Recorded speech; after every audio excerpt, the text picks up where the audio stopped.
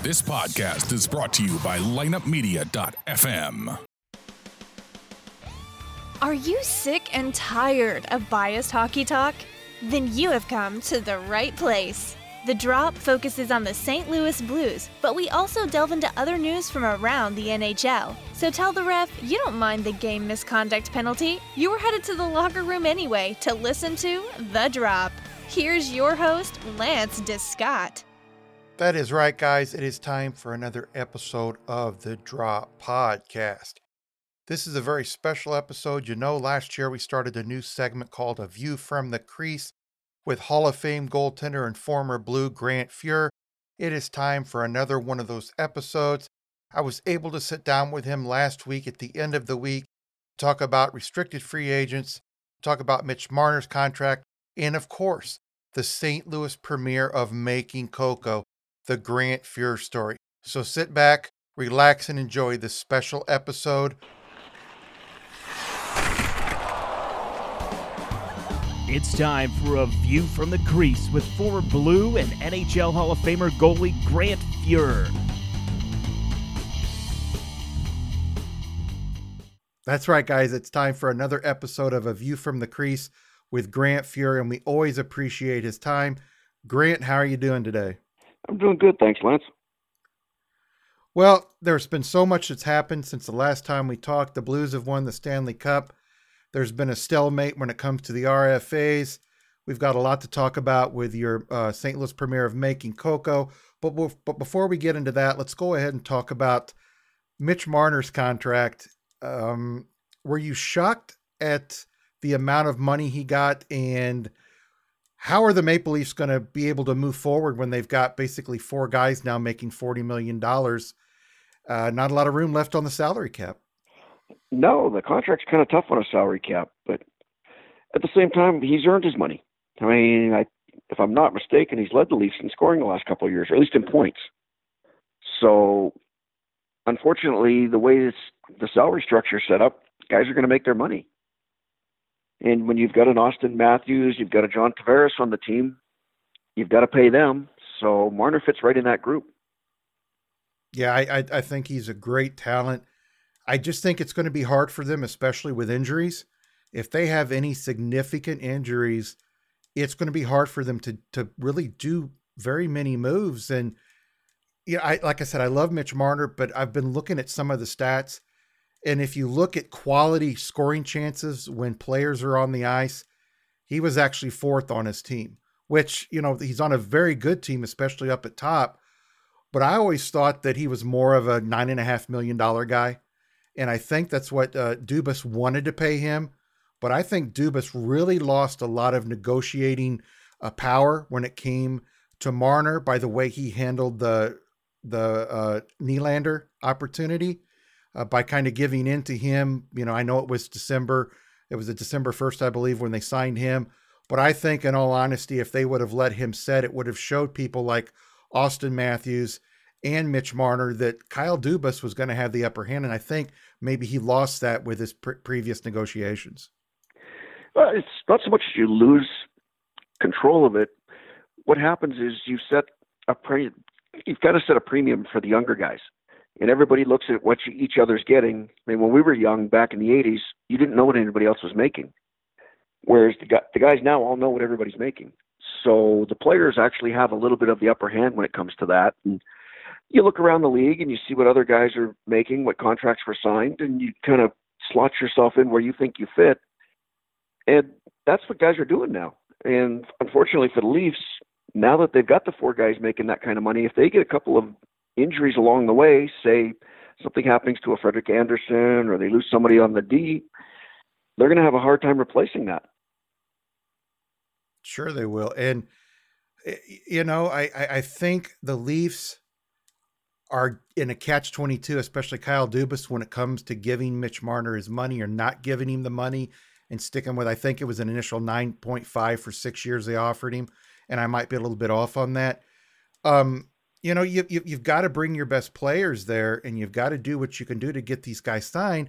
But like I said, he's in a catch-22. If he signs Marner and they don't win a cup, people are going to say, well, you signed him. You've got all these high-priced guys and you didn't win. If they wouldn't have signed him and they didn't win a cup, then everybody would be saying, well, it's Kyle Dubas's fault he didn't sign him. So he was really in a catch-22 when it came with his signing. Yeah, I mean, that's the unfortunate part of GMs now, that you're stuck in the middle. You're damned if you do, you're damned if you don't. But now that he's got them signed, the onus is on the players. I mean, he's giving them the money. Now they've got to go out and perform. So I think it shifts all the risk management onto the player. If he has a bad year, people are going to crucify him for making all the money. So it's on the players now to go out and perform. And if you look at their team, they're going to have to win in the now. They can't delay it to the future. Yeah, I fully agree. And like I said, he was just at a rock and a hard place. But if you look recently at the teams that have won the Stanley Cup, you've got a couple high-priced players. The Blues don't have a lot of high-priced guys. You've got O'Reilly and Tarasenko making the most money, but they've got a balanced lineup. And you and I have talked about that with the Oilers. They've got the three great guys that score and pass that they've got nothing. I just think Toronto's going to have a heck of a time if they have injuries and they won't be able to move and do anything. Oh, I totally agree. Their premise now is they're all based off of everybody staying healthy for a run through the playoffs. And in an 82-game schedule with all the travel and everything jammed together, it's hard to stay healthy for 82 games. So they're basically one injury away from a disaster. Sure, and it's going to affect other guys because you look at guys like Matthew Tkachuk, and then you look at Braden Point down in Tampa, and then you look at guys like Rantanen in Colorado. How can Colorado justify paying Rantanen a lot more money than Nathan MacKinnon? Nathan MacKinnon, in my mind, is definitely their top player. And then you've got the Flames and Matthew Tkachuk. They've only got so much money. You've got Johnny Hockey making, I think, about $6.75. And if I'm not mistaken, the Flames only have about $7.5, $8 million less on the cap, and it may be a little bit less than that. It may be closer to 6.5. How do these teams now get these restricted free agents to sign these team-friendly, either long-term contracts or team-friendly short-term contracts?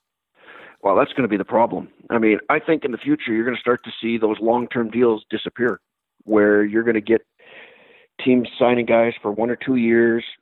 They're going to get less money, but more in bonuses. So they're going to have to perform to get their money. And that's the way it used to be. I mean, it used to be you had to earn your money, and guys are trying to get those 7, 8, 9-year deals now. And I can see it slowly trickling back to where teams aren't going to want to sign guys to long-term deals. They're going to want that 1 or 2 year deal and say, okay, that's fine. Go out and earn it. Yeah. I remember in the 80s, and correct me if I'm wrong, but a lot of those deals were 2 to 3 years. There were some guys that got 4 years, but you never heard of a 7, 8 year deal back then. Oh, no. I mean, in our team in Edmonton, I think the longest deal was 4 years. Everybody thought that was the greatest thing in the world when somebody got 4 years. So, yeah. and you got to look at all the players you guys had. I mean, you guys won 5 Stanley Cups from 84 to 90, and you probably should have won at least the 6th one in between there. And you had all those players, but it was more spread out. You had those 3 or 4 really good lines. You had your role players, you had your scorers, and I just think Toronto's going to run into some problems. It is. I mean, it used to be it was about winning and not about who made the most money and how that worked. You knew where you fit on the team and where you belonged and what you had to do for the team to be successful, and that was part of what you wanted. Whereas now everybody's kind of an individual business. It's what's best for me instead of what's best for the team. Sure. And I think Marner kind of went about it wrong. And like I said, I have no problem with hockey players getting their money.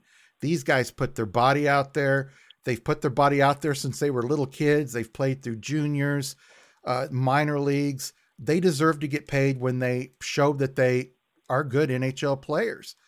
But I think when it gets to the point sometimes to where you got to look at some of these guys and like Marner, he kept saying, I want to be paid like Austin Matthews. I'm compared to Austin Matthews. Well, I was looking at it from a different point. I don't compare a forward to a center. I don't compare a right wing, left wing to a center because each guy brings something different to the table. You can't compare John Tavares' contract with Austin Matthews based on how long John Tavares has played and how long he showed he's a top tier player. And you can't compare Marner's contract to Matthews, but I always thought he was a little bit flawed in trying to compare that.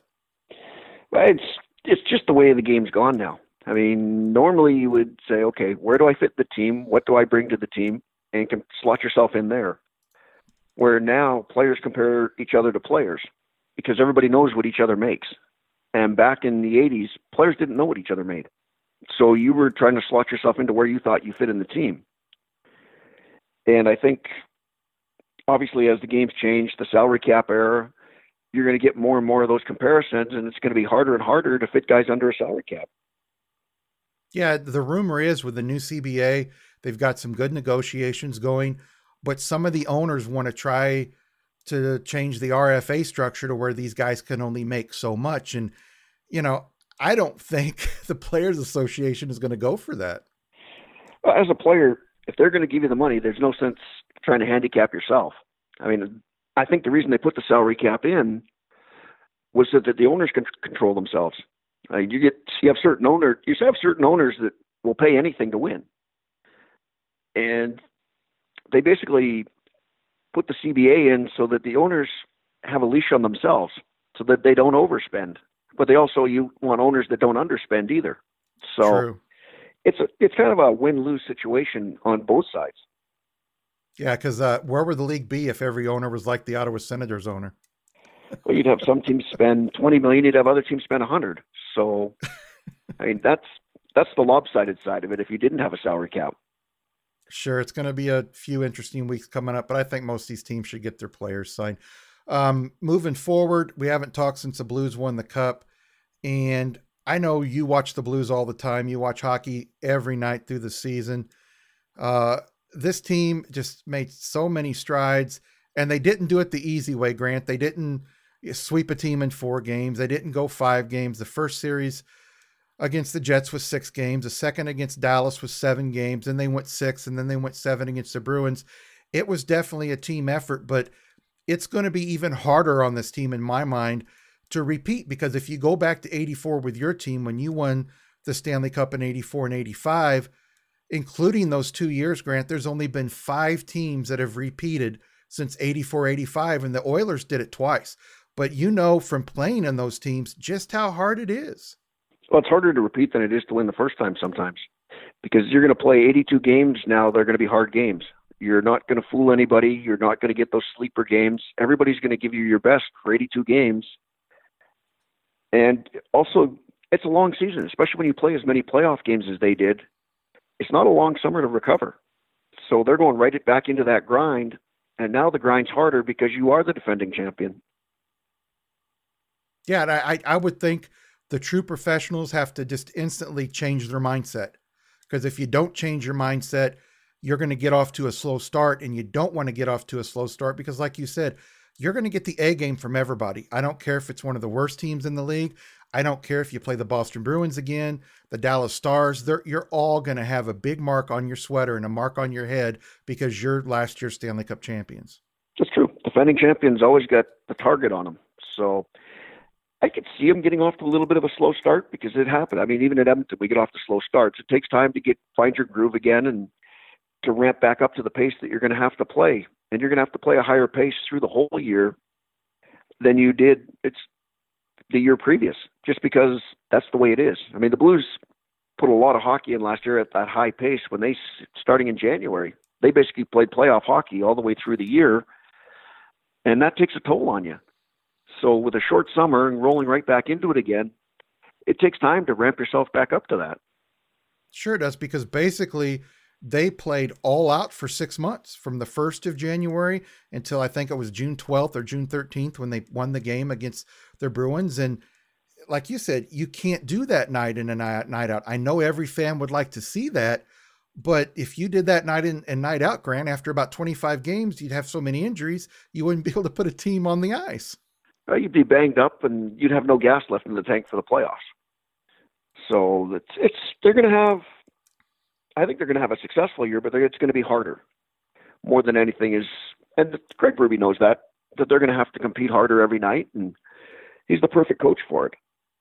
Yeah, and I think it's all about keeping after it. And you guys proved it. You won the Cup in 84, 85. Montreal won it in 86. You won it in 87, 88. The Flames won it in 89. You guys won it in 90. It's all about being consistent. And I think most fans of the Blues, if the Blues lose in the third round this year, I think most fans would be happy about that, because I think most fans realize, like you and I do, it's just hard. And what I've noticed is when you look, the most recent team to win back-to-back, I believe, would be the Penguins, and their roster turned over. That they kept their core guys, their first two lines, and they would bring some guys in, let some guys go, make some trades. And the Blues really didn't bring in anybody new. And I think when you do that sometimes, you may have a great season, but I think if you don't mix it up a little bit, sometimes some people can get complacent. Have you seen that happen, Grant, where some teams can get complacent when you don't bring in some fresh faces? I don't know if you get complacent or you just get tired. I think that's it. More than complacency is the guys get tired mentally.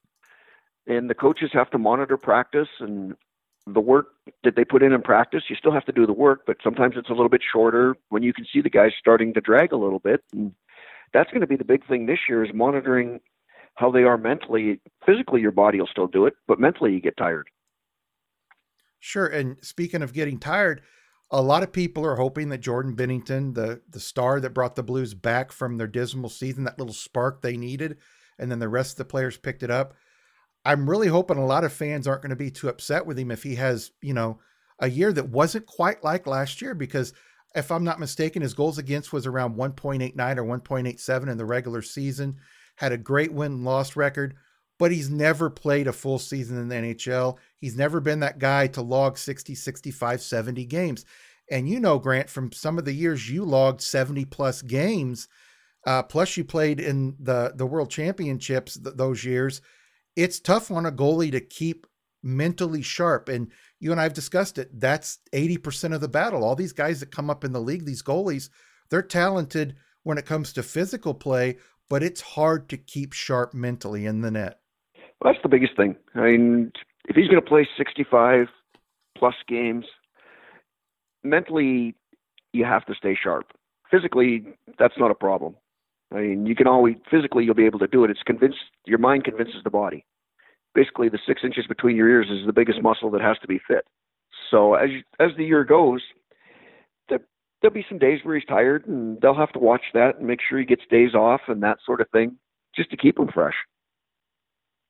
Yeah, and a lot of people wanted the Blues to make a trade and get rid of Jake Allen to make some cap space. But in my mind, I think Jake Allen has proven he's an NHL goalie. He's had some bad times, and sometimes I think things tend to get inside of his head a little bit. But I think the Blues have something great. They've got a young goaltender that played well. He's proven he can play well. In my mind, hey, if he even has a season where he's 2.4 goals a game and under, and he makes the big saves, because to me, and you and I have talked about it before, it's not necessarily the goals against. It's when you're 2-1, 3-2, 4-3, 5-4, the other team has a breakaway. Is can that goalie come and make that big save? Yeah, it's all about the right save, right time. And having Jake there, you're going to need two goalies over the course of a year. And I think Jake's a very capable goalie and is a very good NHL goalie. He had some bad times along the way, and that happens to guys. But at the same time, he's going to be there to push Jordan, and it makes both of them better. Yeah, and we talked about Stanley Cups, and we know there's so much going on with the offseason here, but you're going to be coming to St. Louis on the St. Louis premiere of your movie, Making Coco, the Grant Fuhr story. And it's a great opportunity for St. Louisans to see you that night, October 1st at the Fox Sports Midwest Live. There's going to be a Q&A, I believe, with Kelly Chase.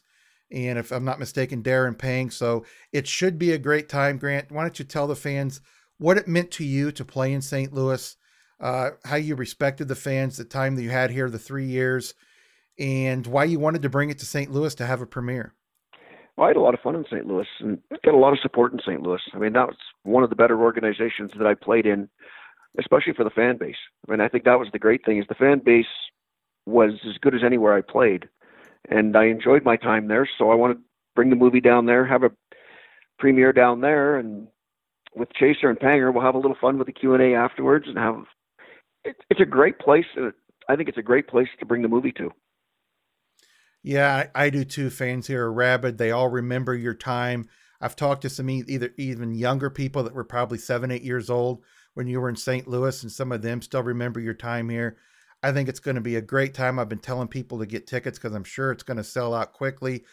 But going back to the making of this movie, you had so many great people involved in it. You had your good friend Don Metz, who directed this hockeymentary, as I've called it.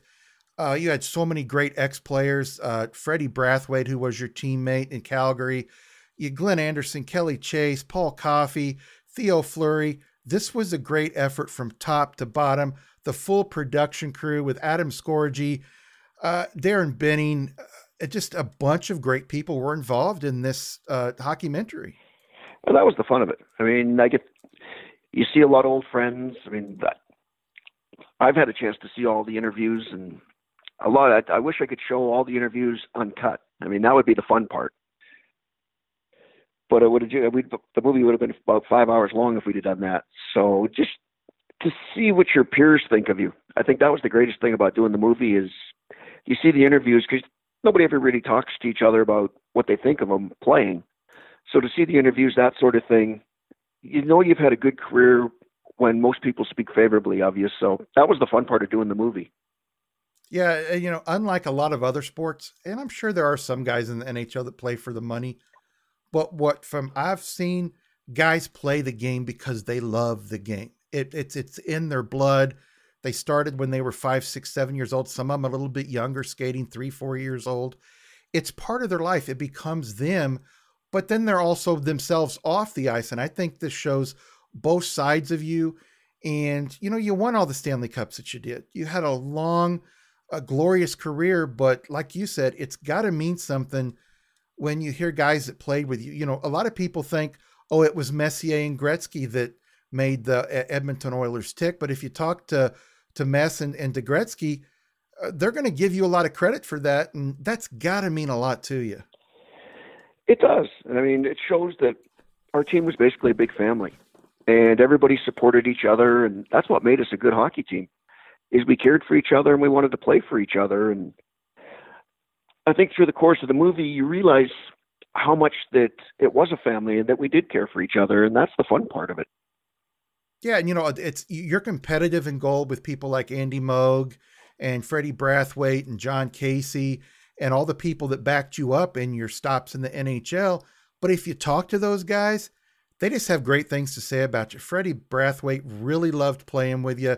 He talks about how much you meant, to him and helping him improve his game.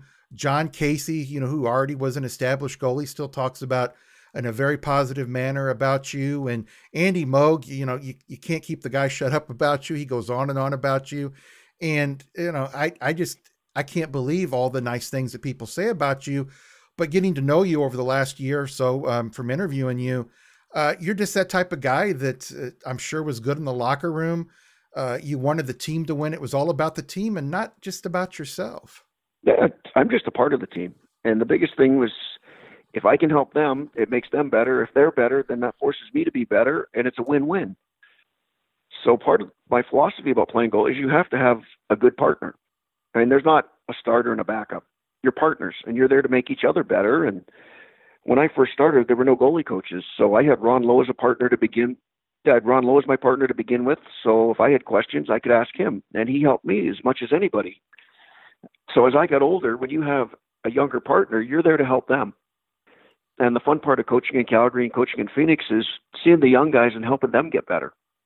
And a lot of it's not the talent things that everybody thinks it is. It's the mental side of the game, seeing different things, learning the different ins and outs of the game, reading the game. And it's the veterans that help you with that. Yeah, I think it's great when these young players accept help from guys that have been in the league a while, even guys that have only been in the league 3 or 4 years.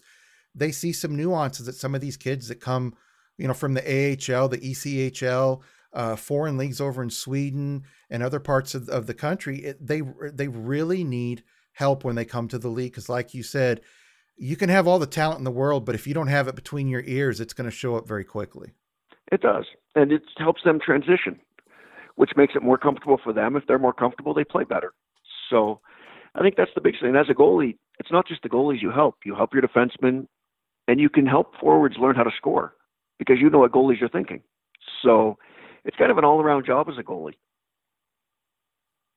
Yeah, it is. A goalie can make a difference not only when it comes to his partner in the net but a goalie can set the tone for a team and in a game. You make some big saves at the beginning. That adrenaline gets rushing from the forwards, the centers, the defensemen get physical because they're excited into the game, and you just all feed off each other. And that's a sign of a good team, and that's what St. Louis did last year. Jordan made the big saves when he needed to, and everybody fed off of that. And it just made them a better team because everybody wanted to play for each other.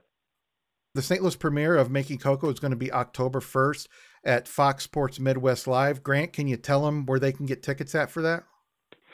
I believe if you still go to makingcocoa.com, there's a few tickets left. And I know we're coming in early. I think we're coming in at the end of the month for a couple of days, and then we're going to stay a couple of days afterwards. So the Q&A will be a lot of fun. And you get a chance to see some of the guys around. And hopefully I'm still around for the home opener. I'm looking forward to that. Great. I hopefully will see you there, and I hope to see you there at the premiere. But if those folks can't make the premiere, I want to let everybody know that there's going to be some great showtimes at some local theaters, Ronnie Cinema, Marcus O'Fallon Theaters, a couple other Marcus Theaters in St. Charles and Arnold and Chesterfield. So if you can't make it to Fox Sports Midwest Live October 1st, by all means, go there. You won't be disappointed. I know the type of stuff that Don Metz does and Adam Scorgi does. Adam's a good friend of mine, and it's going to be a great evening. And Grant, I hope to see you there, and I appreciate you joining me. It's my pleasure, Lance. I look forward to seeing you. Thank you for joining us for this episode of the Drop Podcast. To get more of The Drop, check out our website at droppodcast.com. You can also find us on Google Play, iTunes, and the iHeartRadio app. You can follow us on Instagram at the.drop.podcast or on Twitter at Drop Hockey Show. You can email the Drop Podcast or host Lance DeScott at lanced@droppodcast.com. To find out more about Lineup Media, go to lineupmedia.fm. Until next time, let's go Blues!